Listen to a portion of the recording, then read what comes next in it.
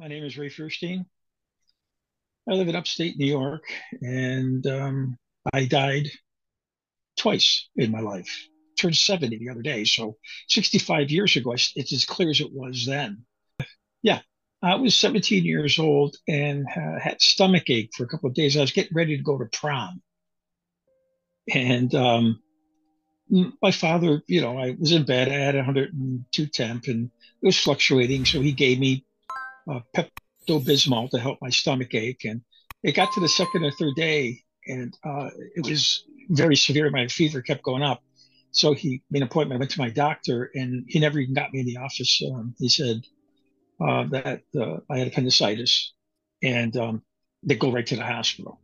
So that's what they did. They brought me to the hospital, and I guess while I was in there, is this what I've been told? Because I don't remember a lot of what happened, physically, but they were telling me this that they had like a waiting area outside the operating room, kind of a prep area, and I was in there, and my father was with me, and I said, "Geez, Dad, I feel really good now." And he goes, "What?" I said, "Yeah, the pain and everything's gone." So he goes, "Really?" And so he went out and got the nurse. They came in, and my appendix had burst inside, and they said, "You're going in right away." So they wheeled me in, but I had passed away on the table going in. This time, a few more years of my life, but I still didn't see my life as it was passed before me. I've never really seen that. What I did see, uh, it was like it was white, very, very bright white, and faded into uh, like a garden with some buildings, fragments of buildings, but there's a lot of people in there and they're talking.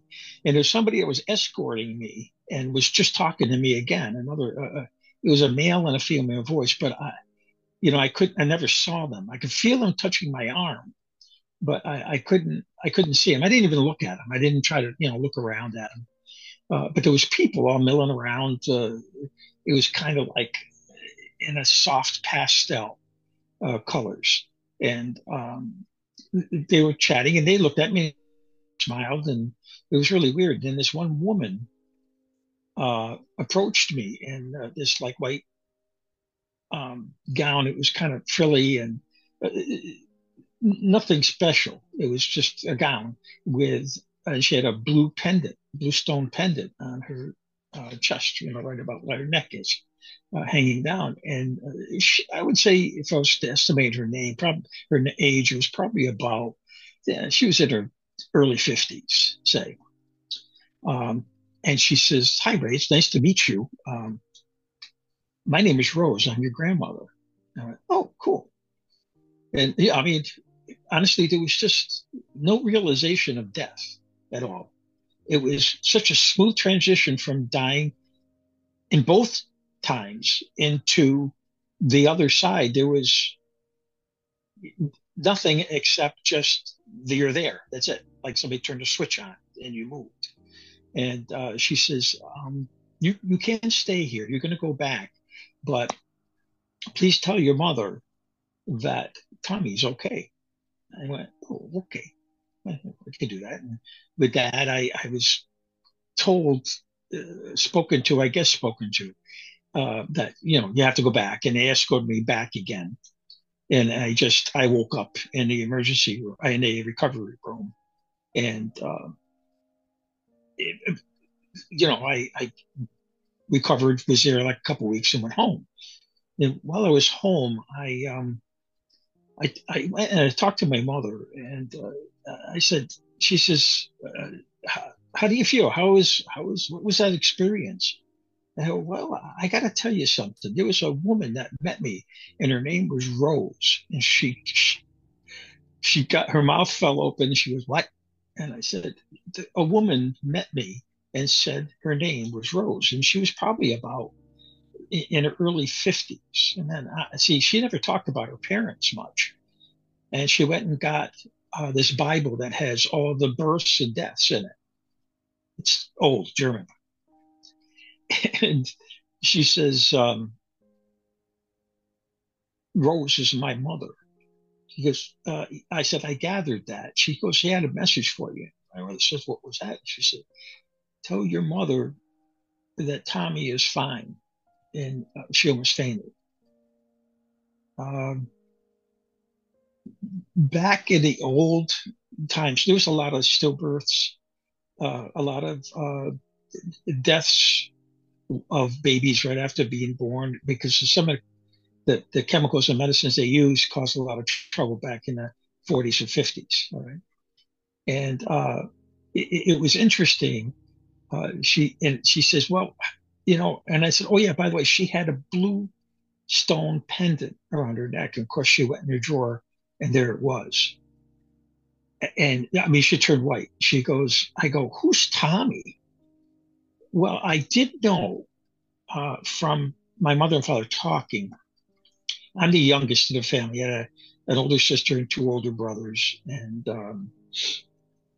there was another baby, and the baby died at birth, and that was the baby. That was Tommy, my brother, and she told me the whole story about it. It was I was kind of blown away that that would happen. She was even more so. She had to sit down a couple of times, hang on to the chair, you know.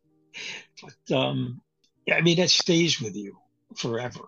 It's nothing that you just say, oh well, but it just doesn't. It does make a change in you.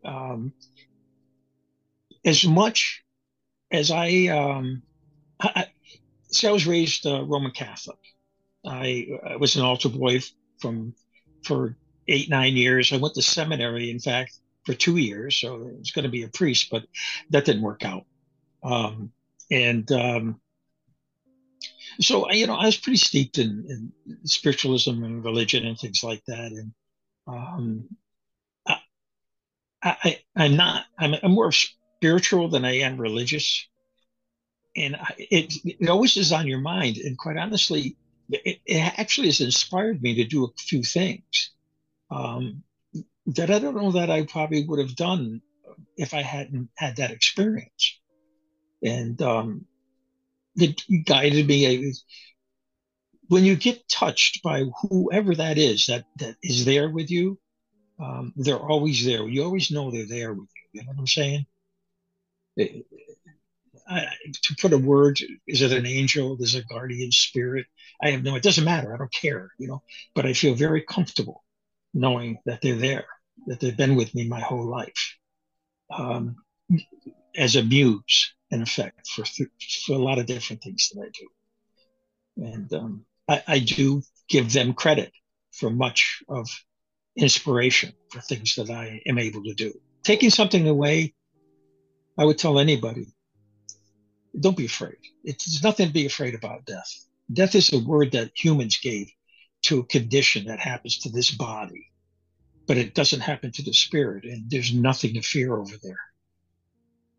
I think your biggest fear is your own conscience. One of the things that was inspired was, and bugged me for a long time until I actually did it, was I'm an engineer. I'm an electrical and electronics engineer, been for about 30 years, but I've been in electronics forever. And something happened that pushed me to do this one thing. And it was back about 25 years ago. My wife and I, if we got sick, we would go downstairs and be sick on the couch so we didn't wake the other guy up because we both worked. And so she was very sick, she had a bad cold, and she went down and slept on the couch. And I woke up one Saturday morning, probably about 2 o'clock. It was 2 o'clock in the morning because I looked at the clock. Got up to see if she was okay to go downstairs, and I heard this woman singing, and it caught me by surprise. I was heading on the way downstairs, and she sang. It was like loud, but it was not didn't hurt. It was just loud, and it was the most beautiful, young, melancholy voice, hauntingly beautiful voice that I've ever heard in my life. And she sang 6 notes in triplets 3 times. I went down to the landing. She sang it again. Then I got into the living room, and she sang it again. And it was coming out of our dining room, which is right below our bedroom where I just came out of. I said to my wife, "Did you hear that?" And of course, she was half awake. She was, "Oh, yeah, somebody's singing." And I fell back to sleep. And so I waited until the morning and I asked her, she says, "Yeah, what was that?" I go, "I have no idea." But it was absolutely good. And I'm a musician also. So I was able to go to the piano and pick up the notes. And I've had them. It bugged and bugged and bugged me until I realized what I needed to do. And I built a device. I wanted to do scientific research, not the stuff you see on television. People running around throwing their hands up in the air and screaming, or yelling and screaming at the spirits. Which these ghost hunters, I don't like ghost hunting because that you're hunting a being, and I don't think that's morally correct. Um, if you research, I wanted to research the reason why paranormal happens, reason why there are spirits out there, why they come here, and what the energy levels are, what they generate, how they it can influence our um, environment. And I built this lab, and I've learned so much through it just by them speaking to us. And we have several conversations, believe it or not.